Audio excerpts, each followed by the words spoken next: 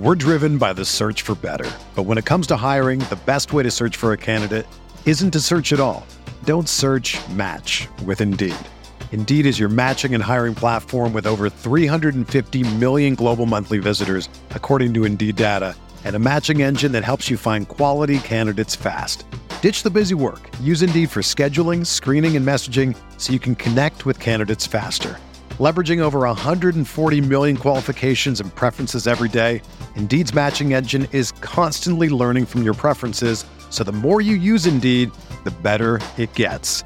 Join more than 3.5 million businesses worldwide that use Indeed to hire great talent fast. And listeners of this show will get a $75 sponsored job credit to get your jobs more visibility at Indeed.com/Blue Wire. Just go to Indeed.com/Blue Wire right now and support our show by saying that you heard about Indeed on this podcast. That's Indeed.com/Blue Wire. Terms and conditions apply. Need to hire? You need Indeed.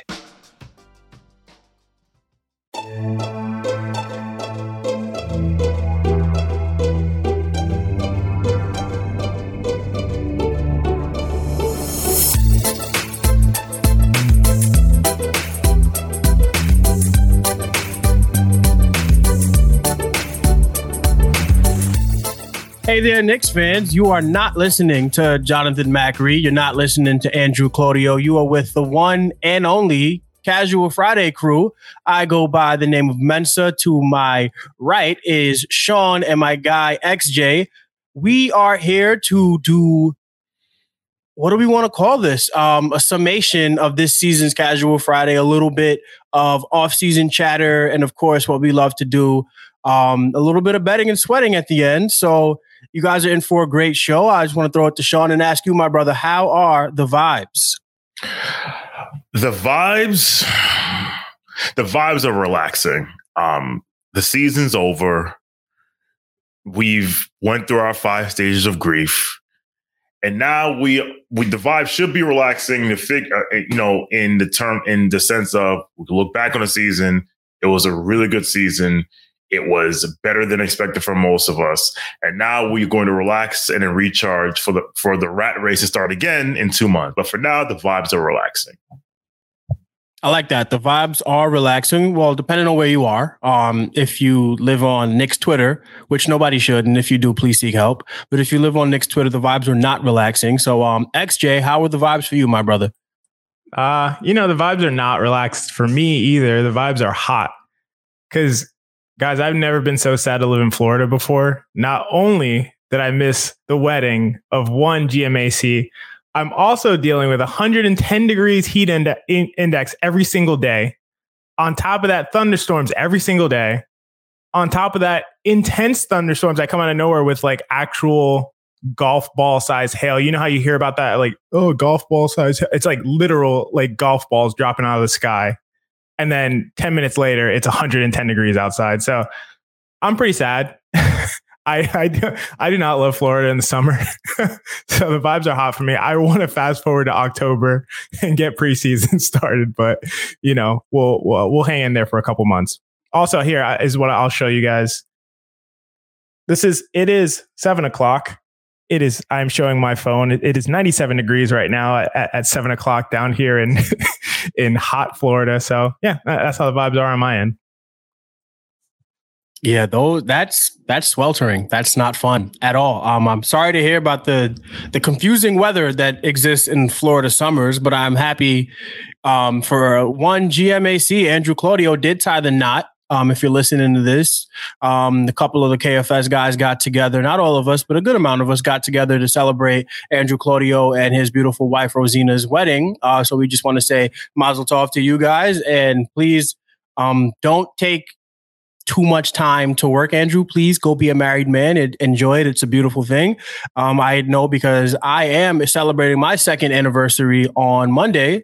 July 17th when you guys are, Monday when you guys are listening. Hey, congratulations. So I know that marriage, man. Thank you. I know that marriage is a beautiful thing, and Andrew, you're doing the right thing and continue to just stay together is what I would say.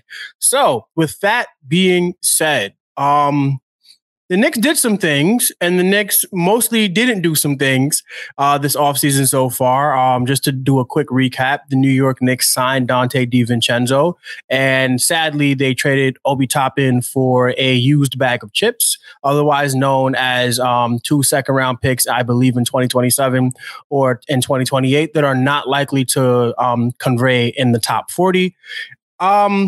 So being the major Obi Toppin guy of Knicks film school, I want to throw this one to XJ and just ask him, XJ, how do you feel about the DiVincenzo signing and also the Obi Toppin trade?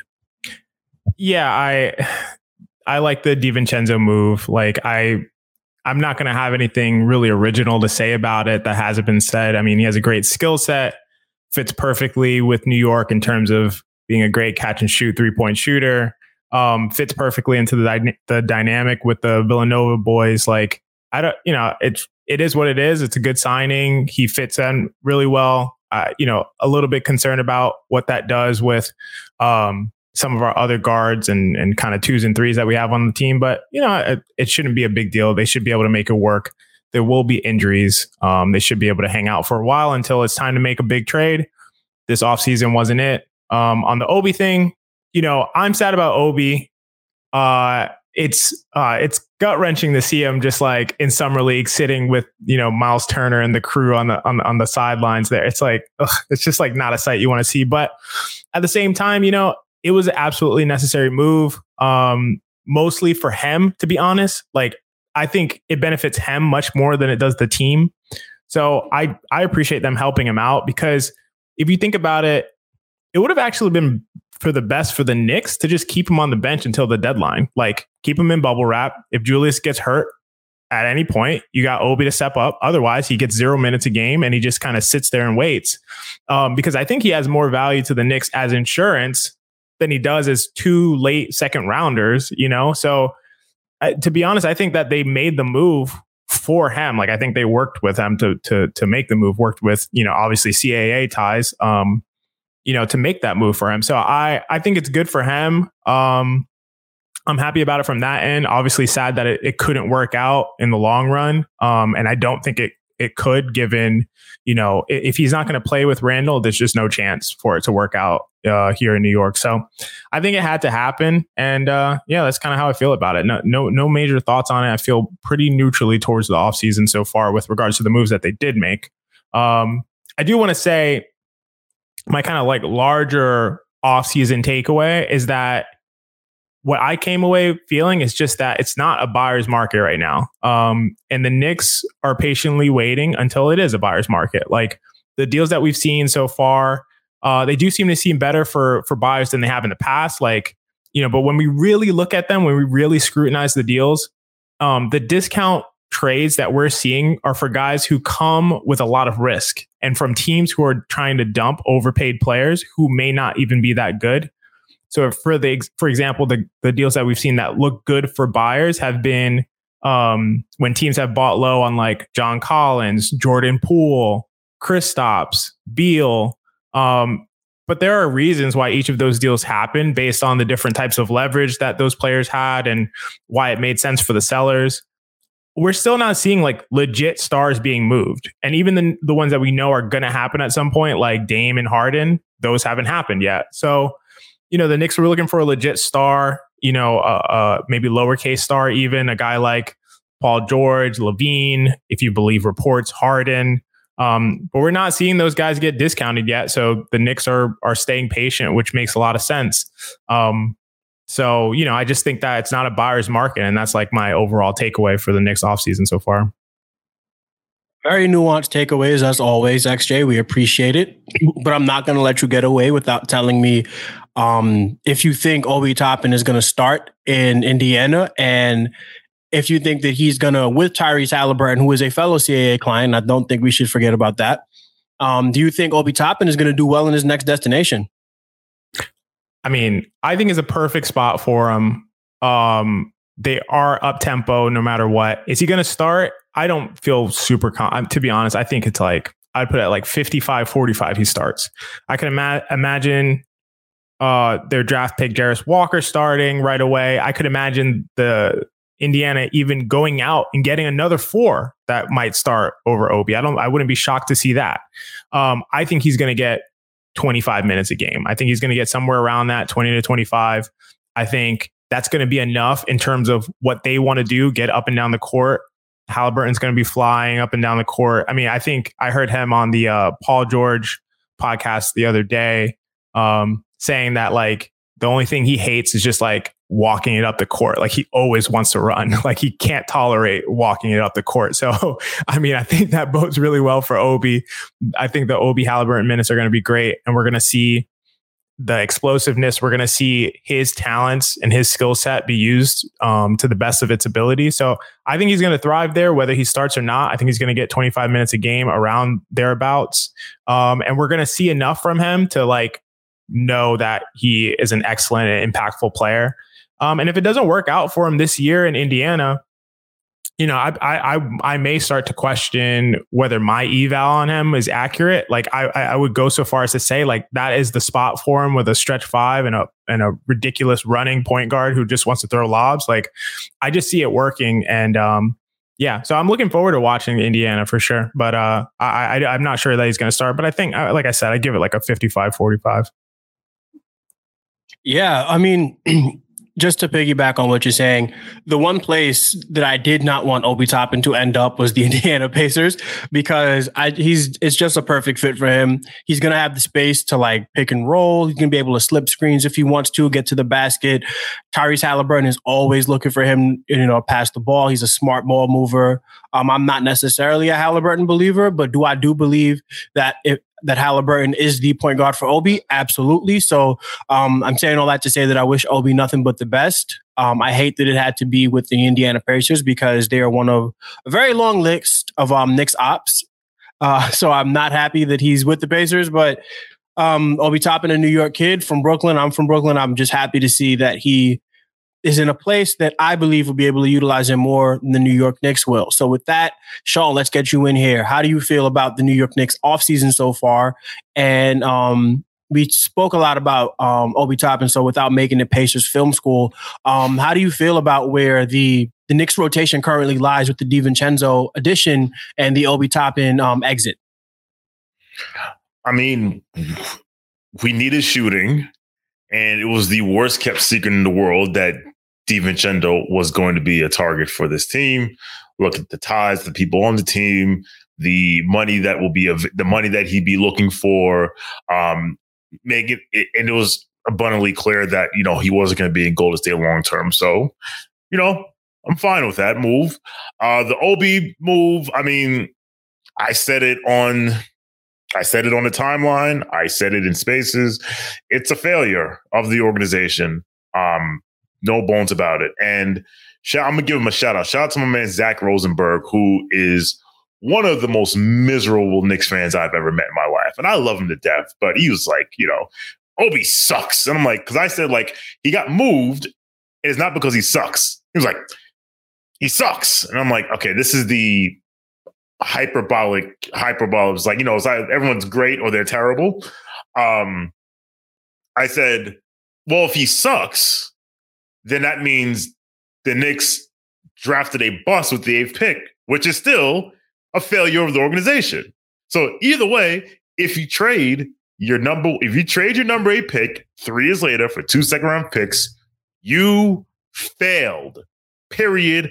End of story. Doesn't matter how good you think he's going to be. It doesn't matter how bad you thought he was with us. You failed. But with that being said, he's gone. We knew it was coming. It's over with. In terms of the offseason in general, I mean, my one big takeaway is that we have a really good front office in the sense that, well, relative to prior Knicks front offices, because if certain administrations would have already have cast their chips in for insert star that's not going to help you win a title here.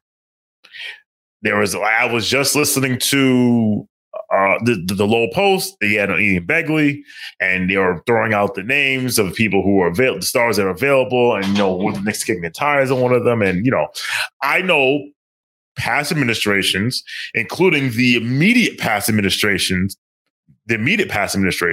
would have pulled the trigger on one of these guys by now and said, "Hey, look, we got a star. Welcome to 49 wins for the rest of your life." And we haven't done that. The Knicks, this front office has been patient. Some say to a fault, and I can see where they're coming from. I've been the one that says that. I've been the person that says that they value almost above everything, and that gets them in situations where they probably could have got more for Obi at the deadline, but they had a price and they couldn't, and no one was meeting it, and then the price only went down. So my big takeaway is that this front office is playing the long game as much as they can, making the playoffs and winning a playoff series helps them play the long game a little bit more. And I am glad that this front office is exercising patience instead of just falling for some shiny object that, will make us better, but will lock us in and make us be truly stuck and not the ability to get any better, unlike certain other teams in our conference and outside of our conference who I will not mention. Really quickly, gun to your head, who's the backup power forward game one? Joshua Hart. I personally think it's going to be RJ just because the roles are between going from RJ to Julius, going from Julius to RJ as far as usage and essentially the way they want to score is a little less drastic because Josh Hart is more to me, he's like a gear shift, you're throwing your fastball and now you're going to your curve. Now you're going to your second, your third pitch. The Knicks might like that. But I do think that using Josh Hart's rebounding at the 3 as opposed to at the 4, and this is all just semantics because I think they're going to share the floor together. I think when Julius comes off the floor, it's going to be Hart and RJ at the 3 and 4. But yeah, no, I do think that we're going to see more from RJ at the 4 because the rotation is, with the DiVincenzo thing, the rotation is kind of not questionable, but it's a good problem to have a lot of good basketball players, right? And that's where the Knicks are right now. The Knicks have a lot of good basketball players in their rotation.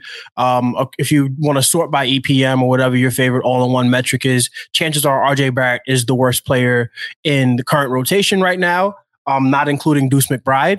So that's a really good place to be as a basketball team if RJ Barrett is your worst player, according to the all-in-one metrics. You guys know how I feel about RJ Barrett, but we have to be fair and we have to, honor what the data says.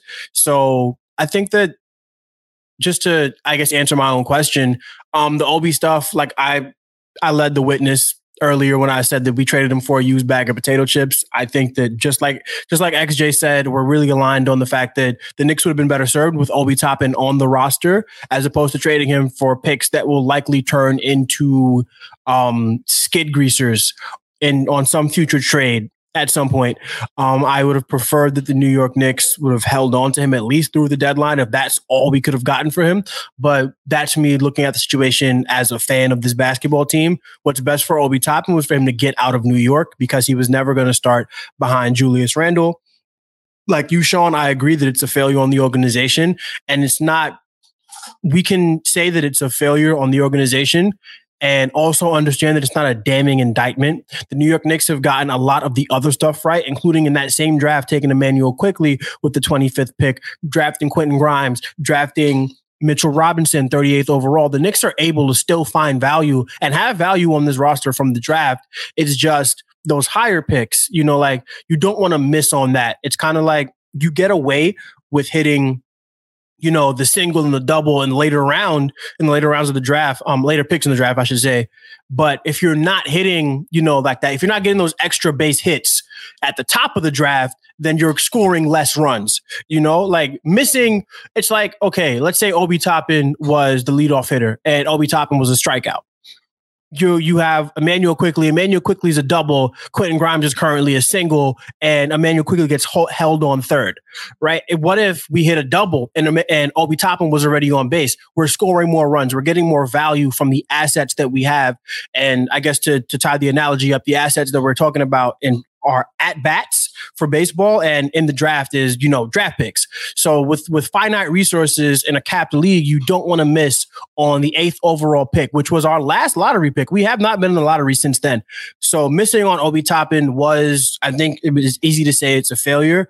But because this front office has been not lights out, but they've been pretty good, we are in a situation where we are surviving, missing on top 10 draft picks. XJ, I think you have something to say. What do you want to say? I wanted to follow up on that because I think that's a good analogy. And the one thing I wanted to say is that to miss on a high draft pick, all teams do. And I think it's okay.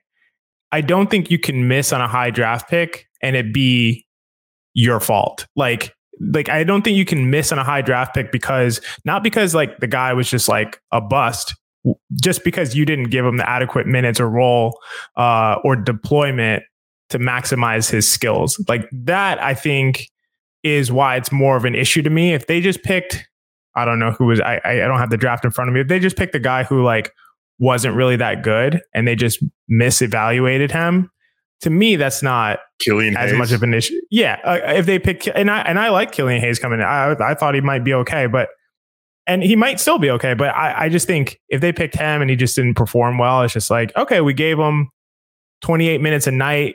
We gave him some usage. We put him in we gave him the things that he likes to do. Maybe he likes to run pick and rolls. Maybe he likes to have the ball and make decisions. We deployed him in that way and it just didn't work out. That's one thing. To just have the guy and be like, yeah, we gave him 13 minutes a game. He never got to be deployed in the way that we think he'd be most effective. We never got to really make the most of his high end skills, athleticism, transition, quick instincts, high motor on offense. We never really used those things to their maximum capabilities. And that's why you missed. That's where it becomes an issue for me. So I just wanted to add that, but I agree with your assessment and your analogy, Mensa. And real quick, Mensa, I will say, we actually were in the lottery after that. We just decided to opt out of making a pick. And when we sent totally forgot. We opted out of the lottery. We're like, we don't need this. We need Isaiah Hartenstein. Shout out to we did turn that lottery pick into, Jalen Brunson and Isaiah Hartenstein, which qualifies as an extra base hit. Depending on how you look at Jalen Brunson, to me, that's a home run with 2 on the board already. So I think that to me is a 3-run home run. I'm very happy with Jalen Brunson. I don't regret not taking a draft pick in 2022. But we spent so much time talking about Obi Toppin. I do want to quickly get you guys' thoughts on what DiVincenzo could add to this team, because I do think that, Dante DiVincenzo, again, like you were saying, Sean, is, one of the Villanova bros. We call him White Dante, which is hilarious because he's already white, but if you know, you know. I'm pretty happy to see him on the team because more two-way players, the better, after and this is one thing that like, I don't like to use it because it's kind of Hawks fansy circa 2021. But after the Josh Hart trade, the New York Knicks were third best record in the NBA. And I do understand there's a lot of like lightning in the bottle theory behind that. But also, like, if you pay attention to like the stats, Jalen Brunson could be better just by changing his shot diet, right? So there's growth for him still. The team is getting used to, a Josh Hart who was added, mid-season in the middle of RJ Barrett's season from hell. So maybe RJ Barrett comes back and has a rebound of a season. Maybe Emmanuel Quickley continues to trend forward. Maybe Quentin Grimes continues to trend forward. And this is a team that we saw play very well when a playoff series finished the playoffs with an above 500 record. What that means, I don't know what that means, but the Knicks were 6-5 in the playoffs before we got eliminated. So that kind of matters to me. I do like this team a lot. I like what Dante DiVincenzo adds as far as like shooting, because he's that one piece that, you're now no longer relying on Quentin Grimes to take, in a ridiculous volume. Like, he's your only 3-point shooter. So basically all of his shots have to come from 3. You're adding DiVincenzo. Now you have DiVincenzo on one side and you have Grimes on the other side, and I think it was DJ Zulo who pointed this out, that they're both like, from those corners, from the left and right corners, they're both like 40+% shooters. So that's just more spacing for name your guy. I'm really happy with the DiVincenzo signing. I just wanted to, XJ, I wanted to at least hear your thoughts on it a little more expanded. Yeah, no, I mean, I think you're right. I agree with everything you're saying. I definitely like the 3-and-D nature of DiVincenzo. I think he is a very good on-ball defender. I think he's solid off ball. The shooting is what it's going to come down to. I believe in his shooting. I want to say that. Do I think he's going to get the kinds of shots that he got in Golden State? I mean, nowhere in the NBA will you get the kind of shots that you get in Golden State. So he's not going to get that same shot diet of just like open and wide open threes. And I know he played plenty of minutes without Curry on the court. So it's not like all down to like Curry was giving him insane gravity to shoot open threes. But at the same time, that ball movement, getting a feel for the ball, getting in a good rhythm, the passing, the open shots, you're not going to get all of that stuff in New York. So I do expect his 3-point shooting to come down a little bit. I still think he'll be a solid 37%, 38% 3-point shooter, which will be excellent for us. And exactly the kind of thing that we needed. It's also really hard for me to get as excited about DiVincenzo just because I think they added DiVincenzo, who is probably the worst of all the players that they have that play the 2 or the 3, besides Deuce McBride. Because guys that play the 2 or the 3, the Knicks have IQ, Grimes, RJ, Hart, DiVincenzo, Deuce. Like Deuce be probably easily the worst of all those guys, and then I think DiVincenzo is the next worst of all those guys. Yes, his fit is perfect. And so there's a lot to say about fit, especially in a team that has a guy like Brunson that likes to isolate, that needs more space on the court. And so I think that makes him more valuable to the Knicks than just his raw like impact. And impact can change from team to team. A lot of the impact metrics do try to isolate for that, for the difference in team to team impact, but they can't isolate for all of that, of course. So I do think that Dante is more valuable to the Knicks than he would be to a lot of other teams. But at the same time, is he more valuable to the Knicks than Quickley will be? No. Is he more valuable to the Knicks than Grimes will be? No. Is he more valuable to the Knicks than RJ and Hart will be? No. So, I still think he's the worst out of those guys. So I can only get so excited about bringing in a guy who's worse than the 4 other people that you have playing those positions. So that's kind of like my drawback. While I'm still excited for everything that he has to offer, I'm not like over the moon about it, because it's like, there's no the upgrade comes from the skill set, but there's no upgrade in terms of overall talent, I guess, is my perspective. I think that's a very interesting point, that the New York Knicks with Dante DiVincenzo have maybe added of the wing rotation, maybe have added a player who is not better than any of their current wings. Personally, I fully agree with you on that, but it gets interesting and it gets wheezy when you're talking about DiVincenzo versus specifically RJ Barrett, because the New York Knicks, between Brunson and Julius Randle, need somebody who's going to be able to catch and shoot at an efficient rate. And I think Warriors writer Anthony Slater, he had a piece in The Athletic today, and NBA, New York Basketball on Twitter, they kind of like shortened it out just to get to some like relevant details. And what he writes is that it says DiVincenzo was rusty, returning from a bad ankle injury, was proven correct, made 39.7% of his threes as a Warrior. Again, like you said, XJ, never again in life will anybody get the spacing that comes from playing with a savant in Draymond Green and, I forgot, Stephen Curry. Like, you're just never going to get that spacing ever again. You're never going to get guys who find you in that rhythm ever again. So to expect DiVincenzo to play that well again, let's be real. It's probably not going to happen. But and the point that I want to lean on is that it says nearly all of his threes at least had 4 feet of space. Nearly all, at least 4 feet of space. I did not catch that. That's a big. I didn't even realize that. Yeah, that's gigantic. But So again, it lends to your point that maybe he's not like out of that Warriors ecosystem. He may not, be the same player. And I know Jeremy has touched on this a couple times, but he said he does have a quick trigger and made 42% of his catch and shoots, which is an excellent thing to put next to Brunson and specifically Julius Randle. The quick trigger, because we all know Julius Randle likes to hold that ball and make the pass. Maybe a tick too late, but I'll let him live today. And he said so the writer says that he bets that DiVincenzo may hit around 37% of his threes. And if we go with that, because if we go with 37%, that's still better than what RJ Barrett shot last year. So I think fit wise between those two guys, you could argue that DiVincenzo is a better fit. But as far as talent goes, where I stand on that. I think RJ Barrett has a ton of talent. I think we saw it in the playoffs, and I think the sky is only up for him.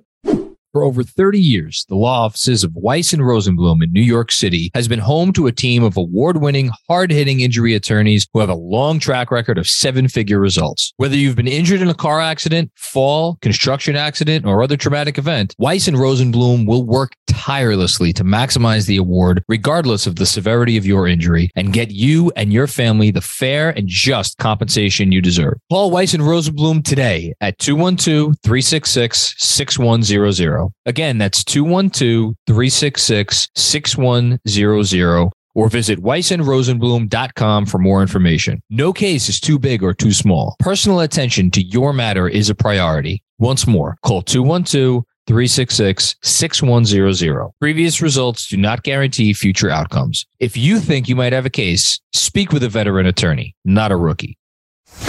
Leaning on RJ Barrett really quickly, I do want to shift a little bit, because the New York Knicks, as far as their approach to the offseason, wasn't aggressive, but it was thorough.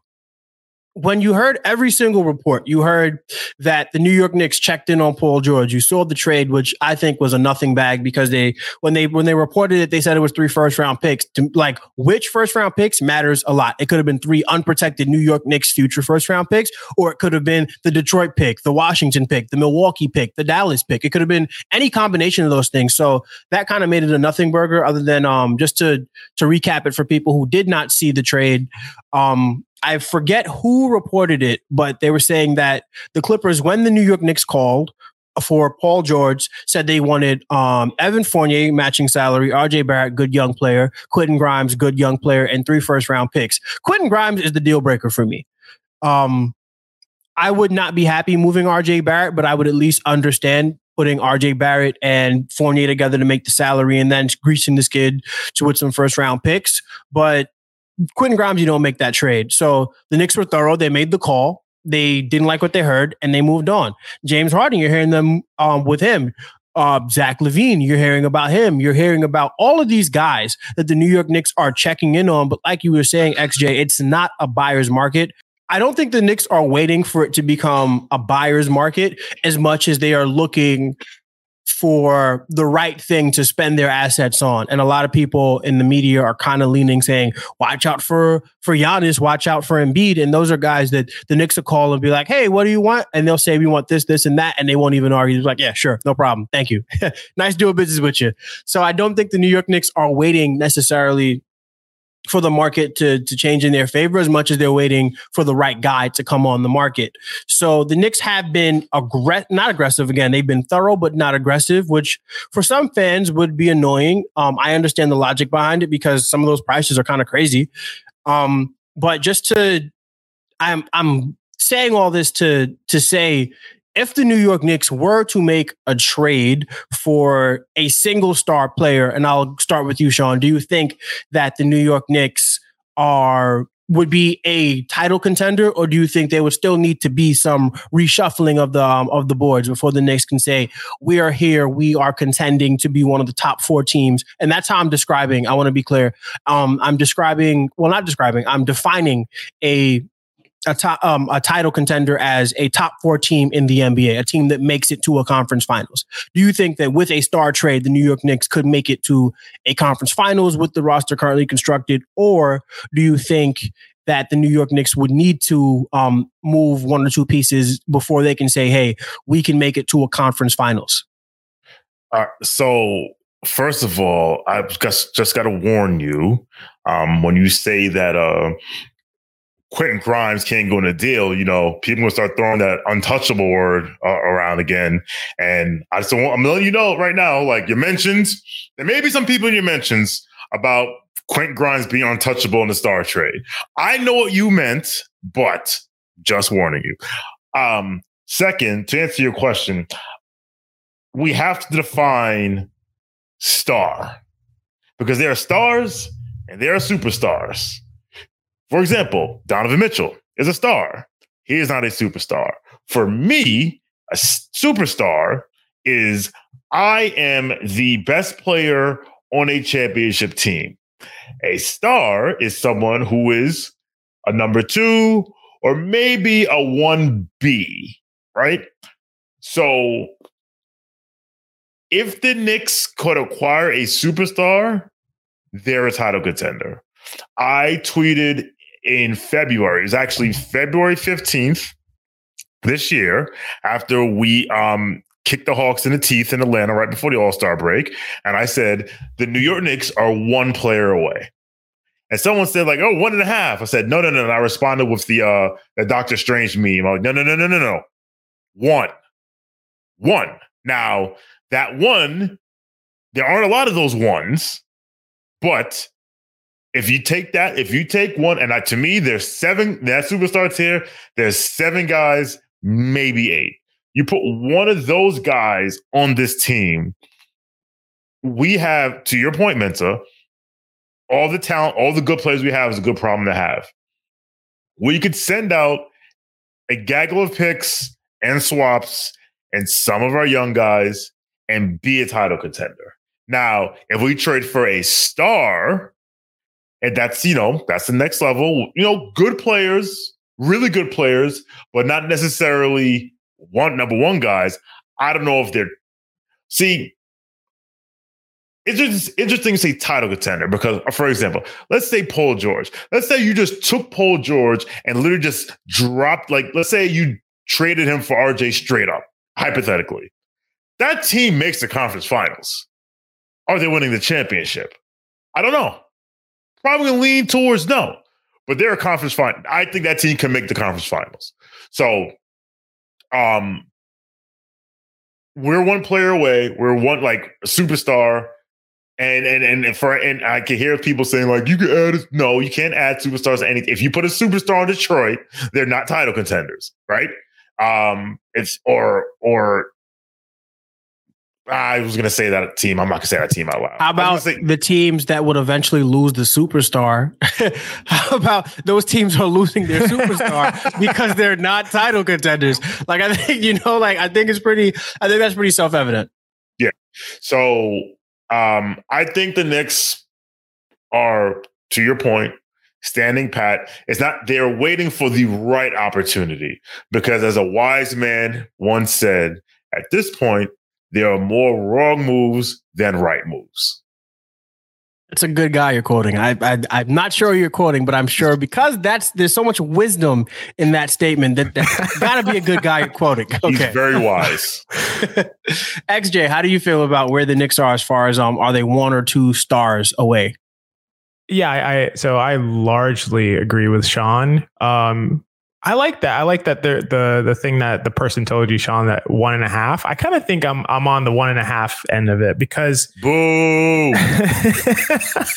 And the reason I say that is because I don't think they need as much as you think that they need, which is interesting. I don't think they need a superstar. I think they need a star, like a legitimate star, and they can also have one of the guys that they have on the roster ascend to being a star. So I think, that's probably part 2 to this conversation. But so I don't think they need 1.5 stars to bring 1.5 stars in, but I think they need, in aggregate 1.5 stars added to what they have currently constructed to become a real title contender.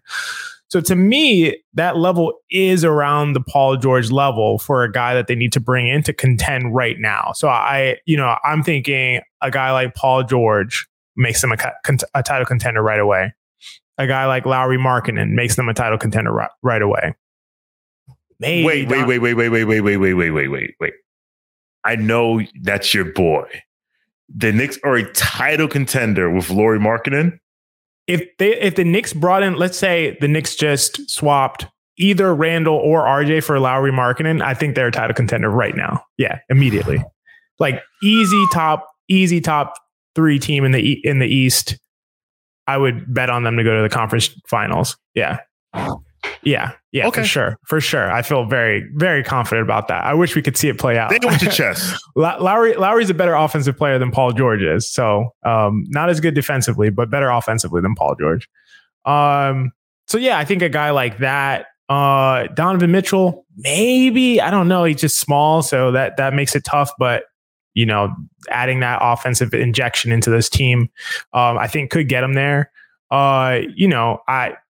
Harden, I don't think so, but it could.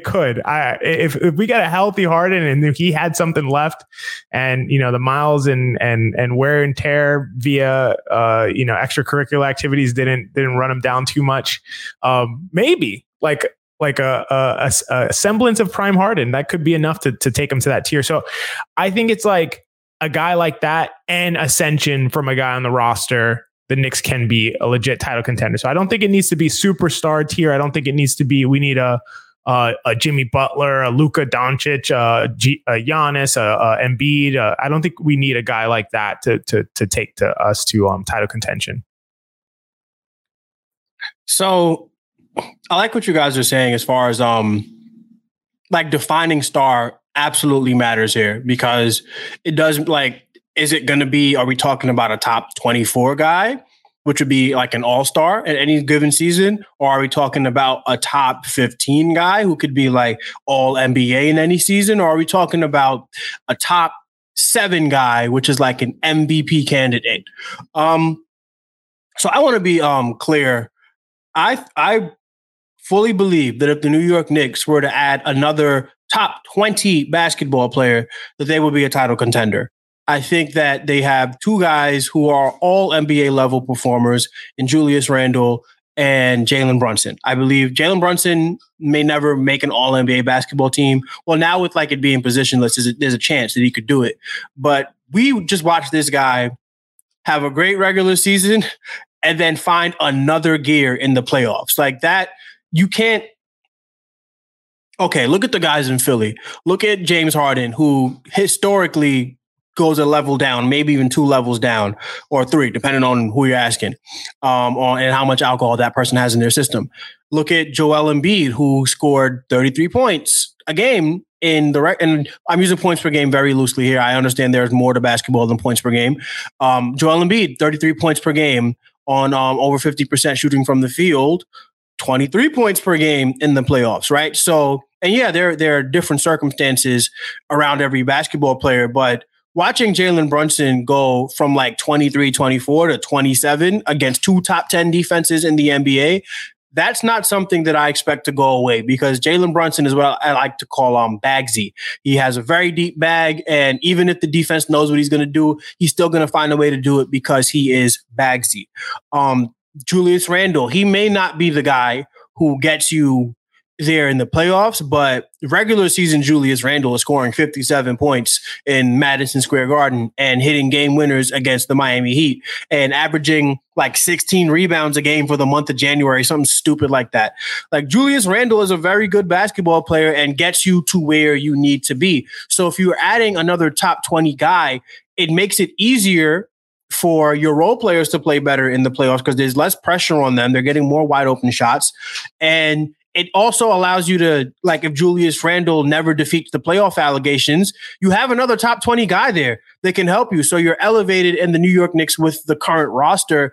And I'm taking into account, it's RJ Barrett, Fournier, and some picks, which is honestly, it's the dream package for a star player. If you're looking just soberly, analyzing what the New York Knicks do.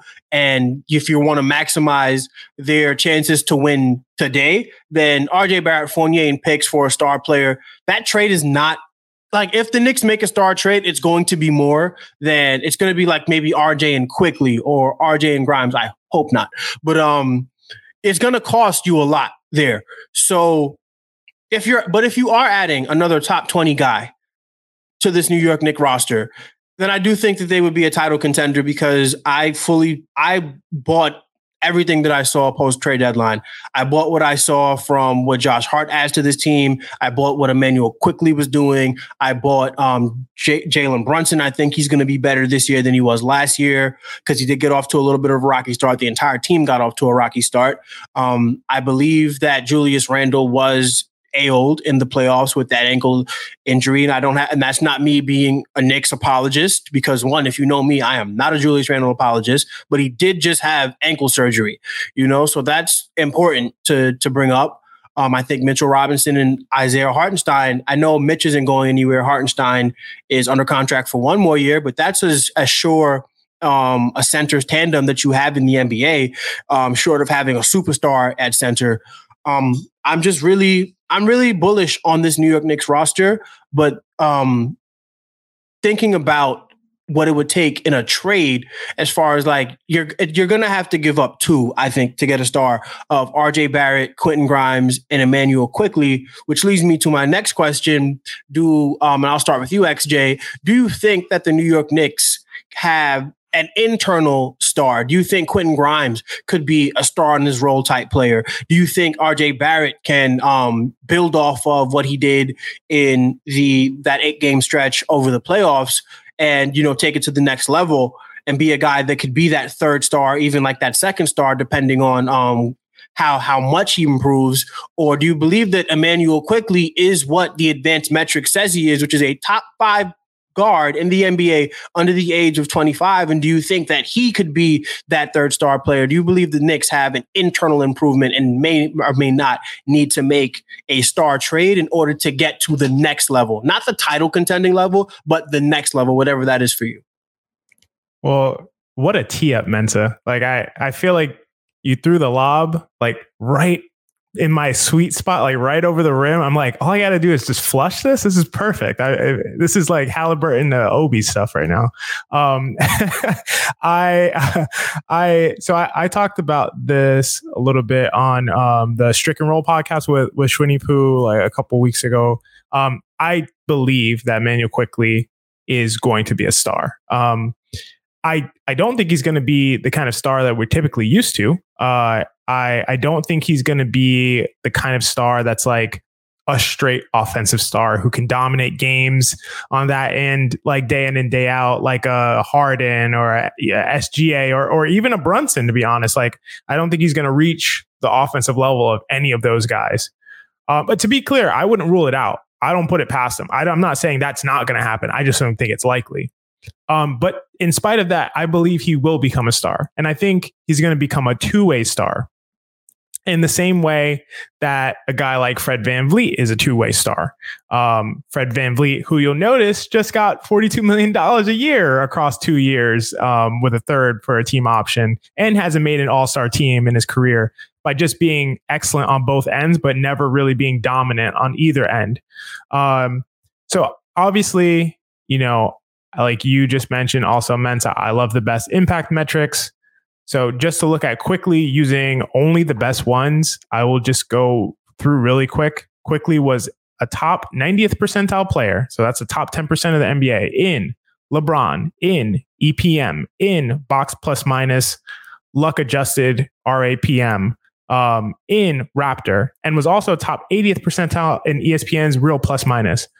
In my opinion, these are the only impact metrics that really matter. Like I don't look at other advanced, like quote unquote advanced metrics like win shares or PER or not even really box plus minus, because they are objectively more inferior to the metrics that I mentioned. So, but I just want to say when I want people to understand how unlikely it is that you would see such a strikingly strong consensus among those best impact metrics, all of which have very strong descriptive value and some of which have very strong predictive value, that you would see the consensus across all of them and they all be wrong. Like that is so extremely unlikely.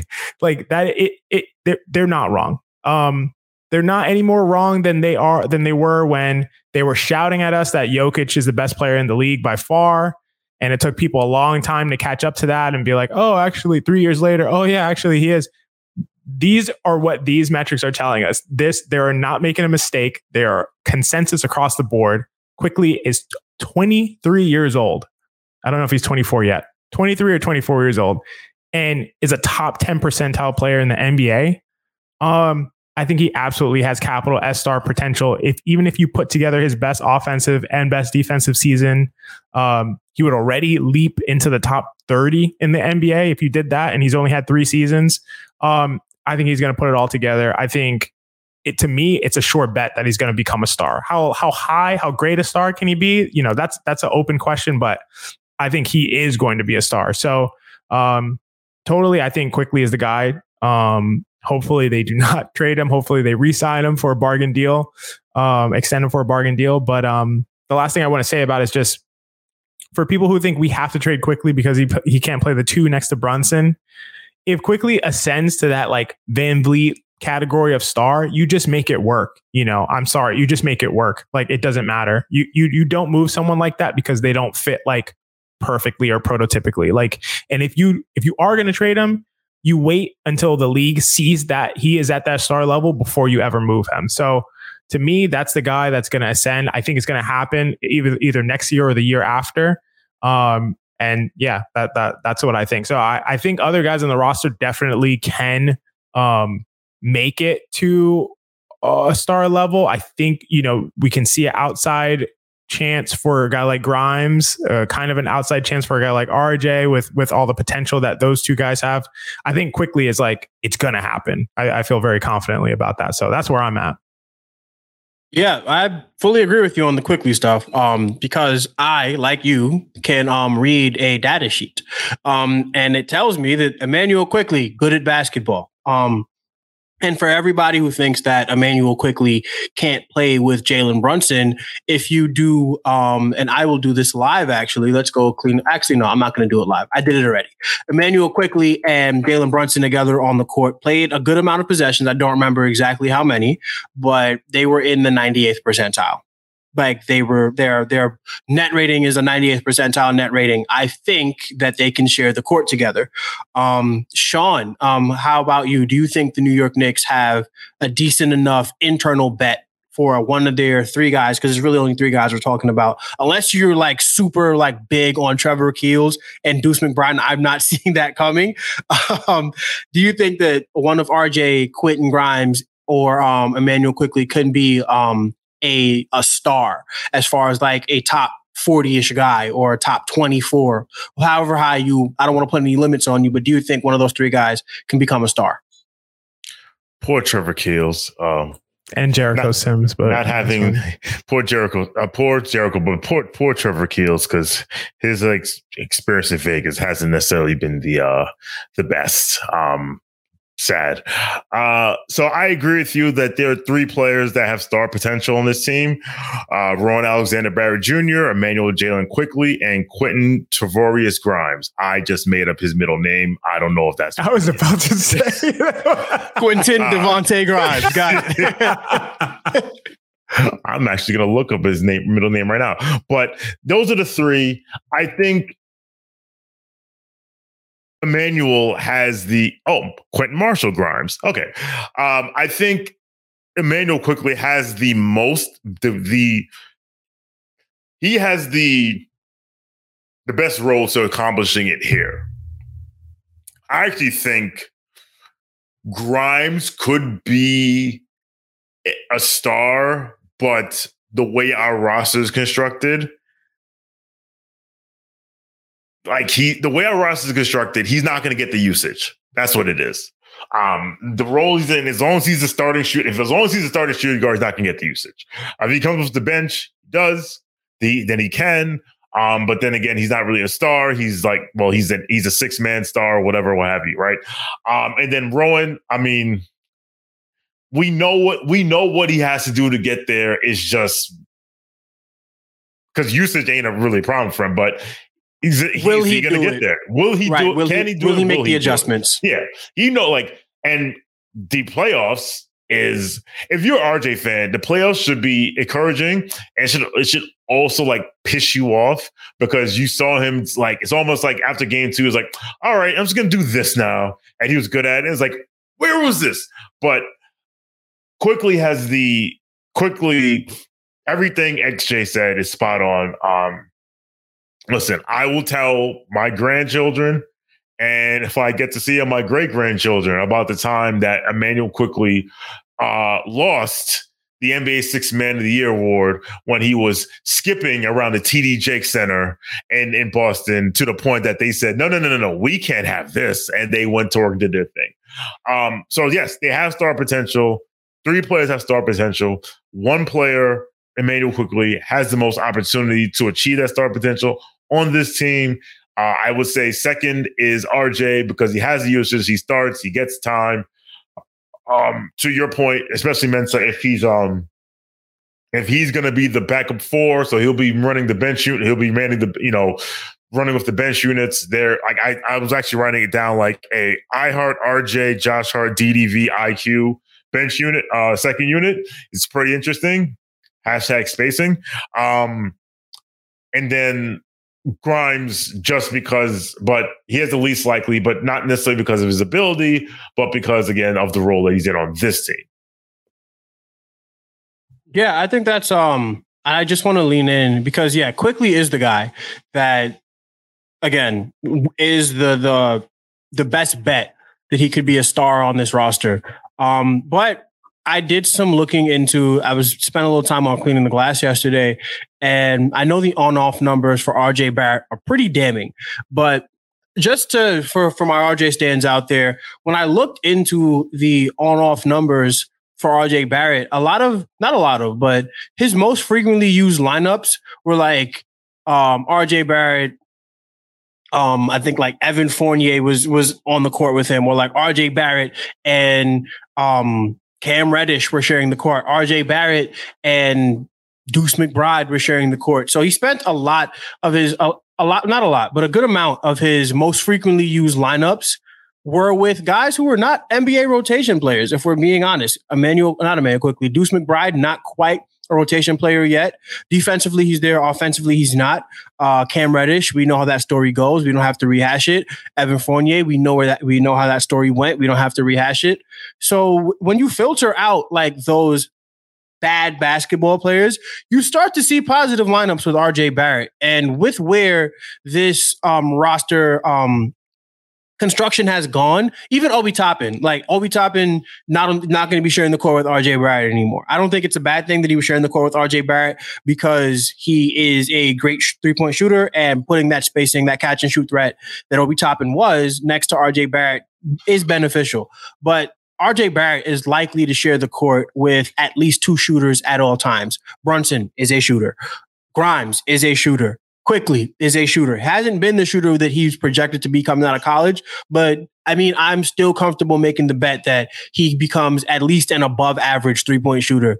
Dante DiVincenzo is a shooter, so I think that we're going to see a better RJ Barrett in year 5. But my last thing on this is I have a bit of advice for one, Quentin Marshall Grimes. Do not get hurt to start the season. If you get hurt to start the season and the New York Knicks find Jesus and start Immanuel Quickley in your stead, you may not get your job back, my friend. I'm very high on Immanuel Quickley as a star, and I feel like in a contract year, if he gets, because I'm not sure the New York Knicks are going to extend him, but if he gets in a contract year, game 1, because Quentin Grimes was not healthy last year to start. I could be mistaken, but I'm not sure if he was too healthy to start his rookie season. If Immanuel Quickley gets the starting nod, it may be curtains for Quentin Grimes as a New York Knick. Sean, you had a question. So it's interesting that you say if Grimes were to get hurt, that Quickley will get the spot.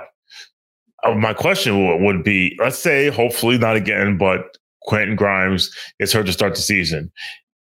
Are we sure Quickley is the automatic starter? I think that's a good guy that he. But that's such a good point. That was the caveat. That's why I said if the Knicks find Jesus and start him, because if the Knicks leave Tibbs up to his devices, we know number 3, Josh Hart, will be the guy who's starting at shooting guard because that's what we just saw in the playoffs. But if the New York Knicks decide, hey, we like Josh Hart and DiVincenzo together off the bench, we like what we're seeing on that unit, we like what DiVincenzo gives us as a playmaker in tandem with Josh Hart, they can keep them together as opposed to moving Josh Hart up and keeping Quick with DiVincenzo because it's not necessarily a bad fit, but I think the chemistry will be better if you keep guys like DiVincenzo and Hart together. We haven't seen, this is all hypothetical, obviously. But if the New York Knicks decide to say, hey, Quick, we're going to start you. And leaning into the data, I should say, because again, Immanuel Quickley, Jalen Brunson lineups, 98th percentile in the NBA. Hello, let's do that. Those are good things. So I just think that if Quentin Grimes does not, because I could very easily see a situation where Quentin Grimes tweaks his ankle in training camp and Immanuel Quickley comes out like gangbusters as a starter the first 4, 5, 6 games.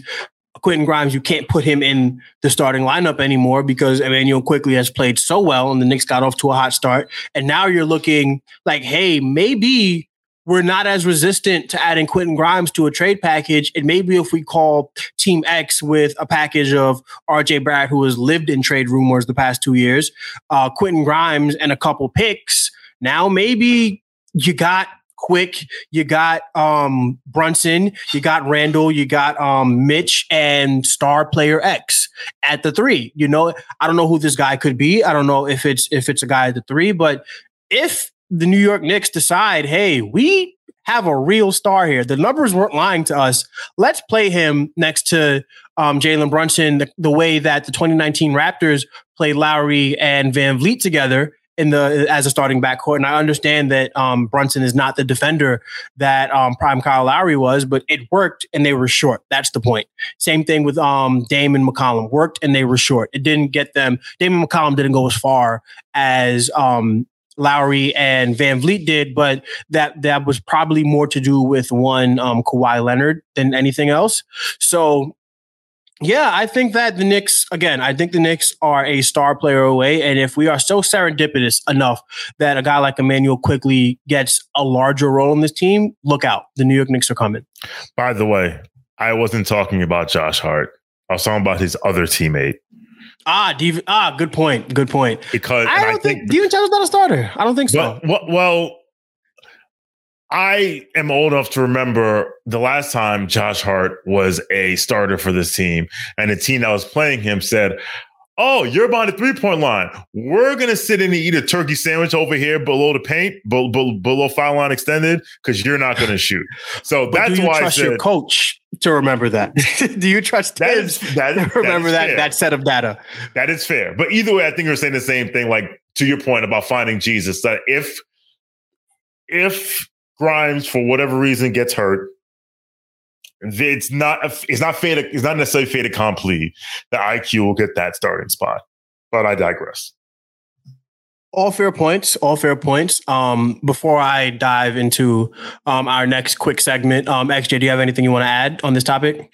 No, I think you both said everything excellently. I mean, I don't disagree with any of it. I think Sean just made a great point with the idea that, if anything were to happen to Quentin Grimes, I kind of think I would bet my money on DiVincenzo starting, unfortunately.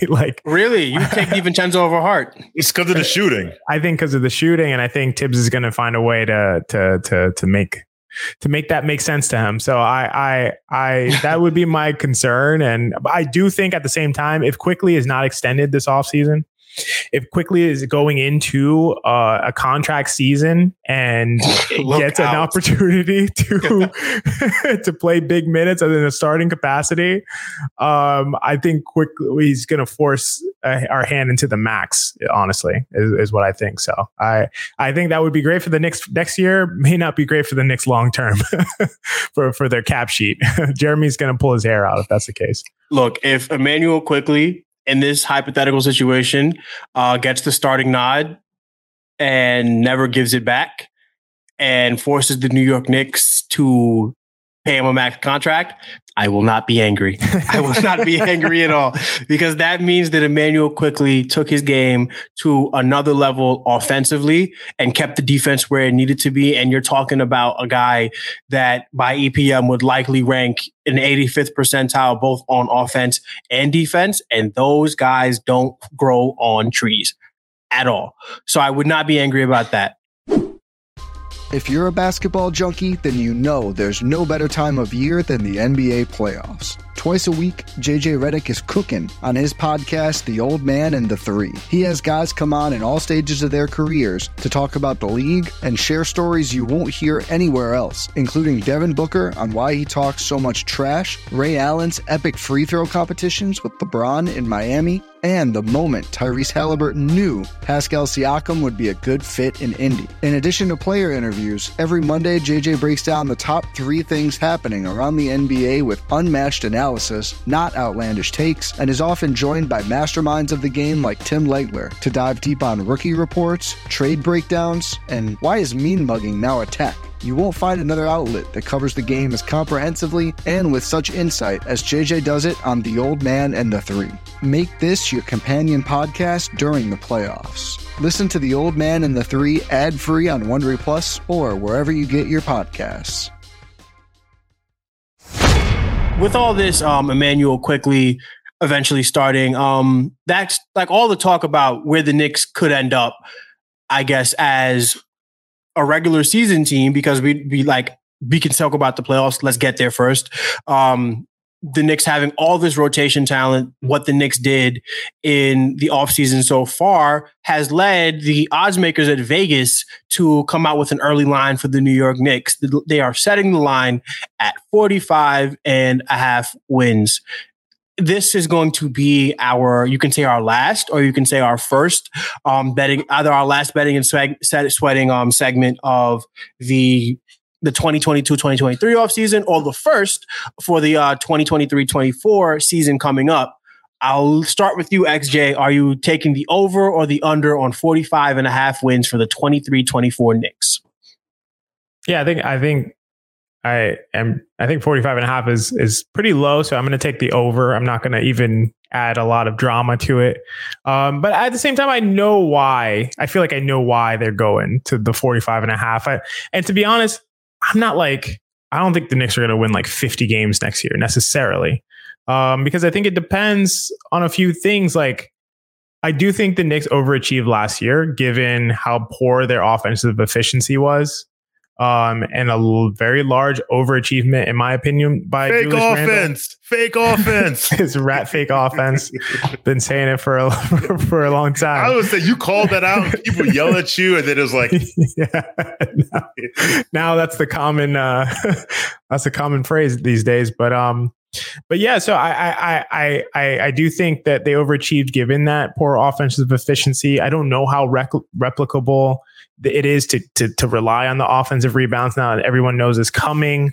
I do buy some sustainability to Randle's performance. I don't know. Is he truly a top 20-ish offensive player in the game? And he's going to replicate that again for across 77 to 80 games next year? Like, I don't know. I can't fully buy into that. And I think Brunson does have room to be a little better on offense, but it's going to be hard for me to imagine that he's going to do that for more than 65 games. I think he's going to miss time.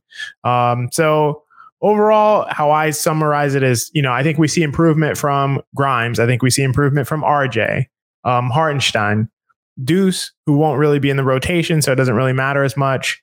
I think we'll see a slight step back from Randle. I think we're going to see a slight step back from Josh Hart. I think he shot way better than he's going to this year. I think we might see a slight step back from Mitch. I don't know if he's going to be the offensive rebounding monster that we saw last year. And a slight step back from DiVincenzo relative to what he was last year with the Warriors.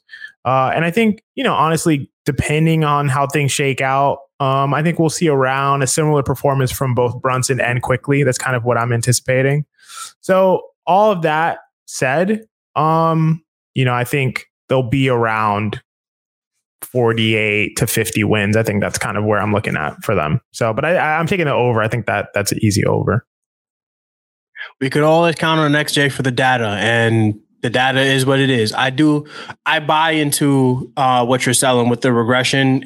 When you look at like player by player who's likely to progress or regress, there's a lot of not likely, but not even probable, but possible regression candidates on the roster where it's like you don't even have to like do too much mental gymnastics to see these guys regressing. So Sean, how about you? 45.5 wins, over or under, my friend?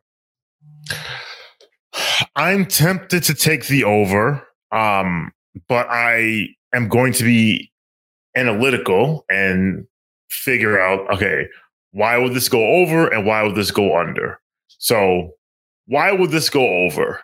It would go over because the Knicks won't start 10-13 again because they won't be depending on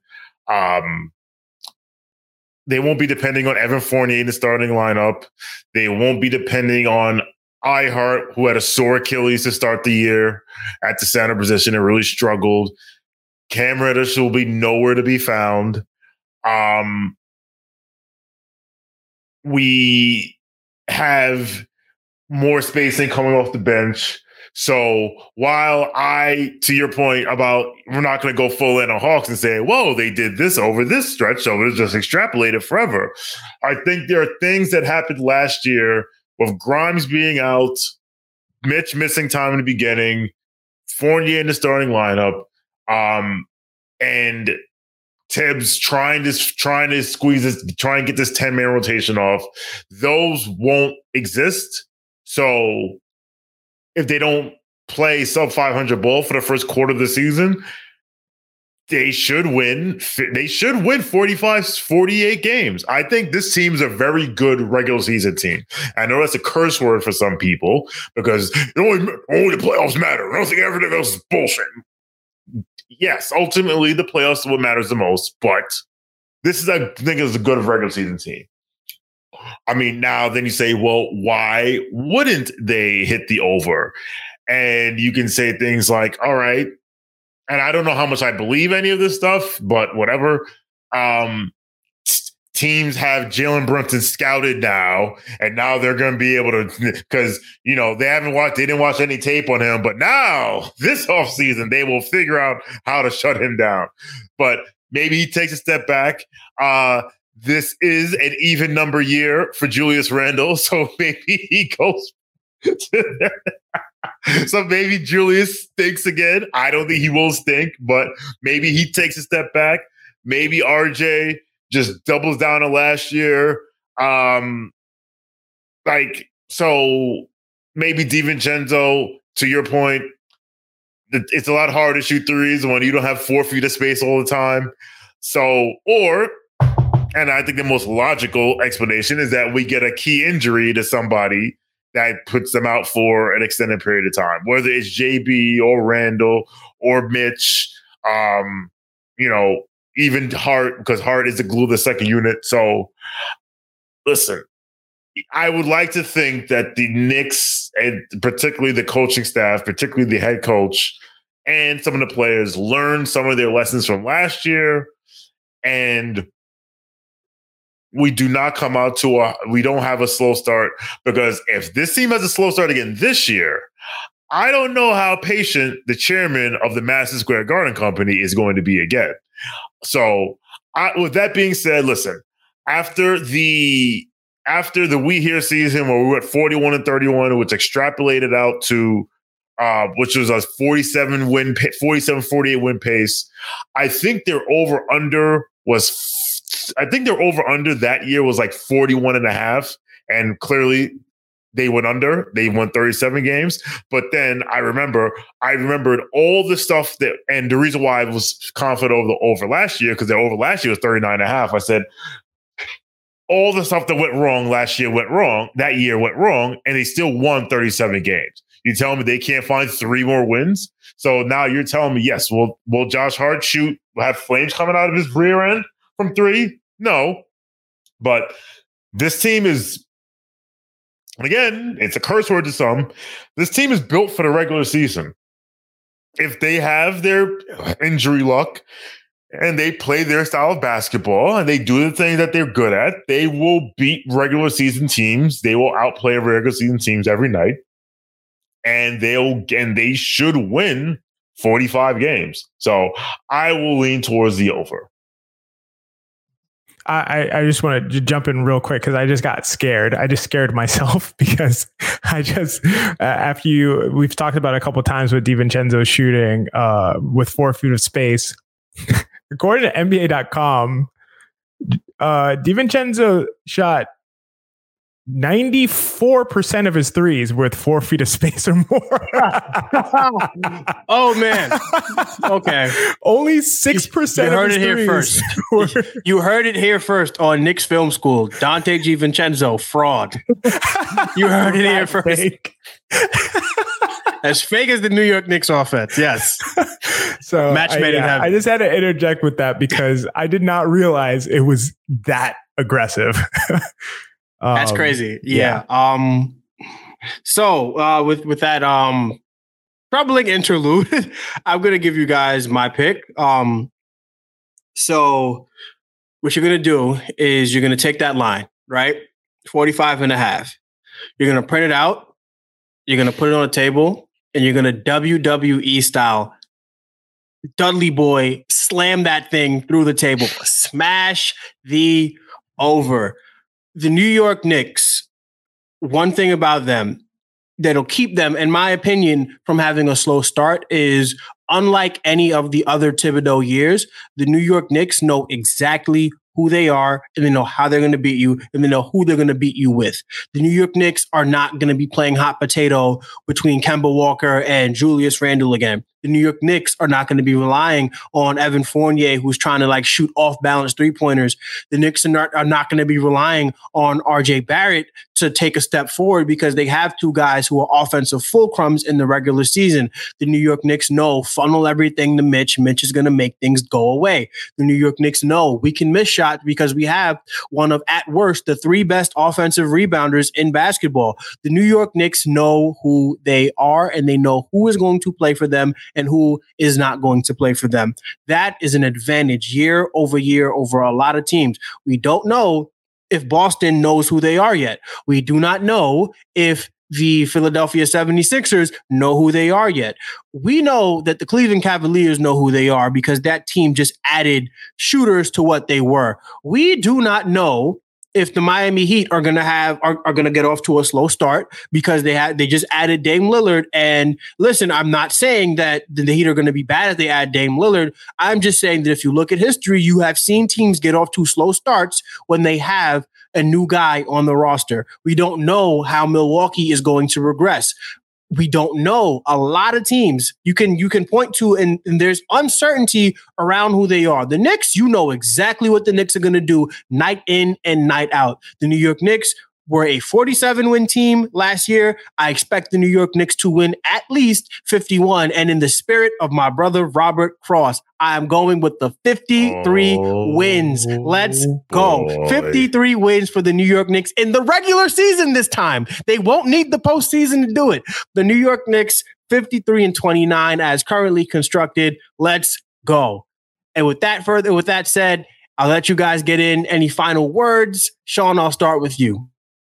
When Robert W. Cross hears this, he's going to send you a text asking you to go to NBA.com and pick out whichever jersey you want, and he'll ship it to your house because that's how much that's how much he will be overjoyed. Now my camera's out of focus because I messed up. Oh man, it's all right. I'll fix it. But yeah, I listen. If this team wins 50 games, that's amazing. Yeah, I can't really follow that, Mensa. So you gave me a great setup last time, and then you trashed me this time. Don't worry, guys. That's what I'm here for. I gotta bring the heat. It is what is the last Casual Friday episode of the 2023 season, giving our off-season predictions, and we got to be our most authentic selves. And I got to bring the heat. Sean, you got to bring the wisdom, the level-headedness. XJ, you got to bring the data. But if we ended Casual Friday without a vintage Mensa hot take, I would be damned. And I won't be damned because the takes are hot and we are ready. So signing off for the 2022-2023 regular season and off season, I am Mensa. That is Sean with the W, and we have XJ as well. You can follow us. Our names are on the screen. They will also be in the YouTube link, and I believe in the Spotify link or the Apple link, or however you get your podcast. If you get your podcast by Carrier Pigeon, that Carrier Pigeon will also have our Twitter links. You can follow each and every one of us. But if you really want to do this channel a favor, like and subscribe, leave a review on whatever platform you listen to podcasts on. If that's Spotify, Apple Podcasts, whatever one you listen to, please help your boys out and tell everybody about how great the Casual crew is and how the Knicks Film School crew is. So once again, signing off, I am Mensa. We have Sean. We have XJ. We are the Casuals. See you guys next season.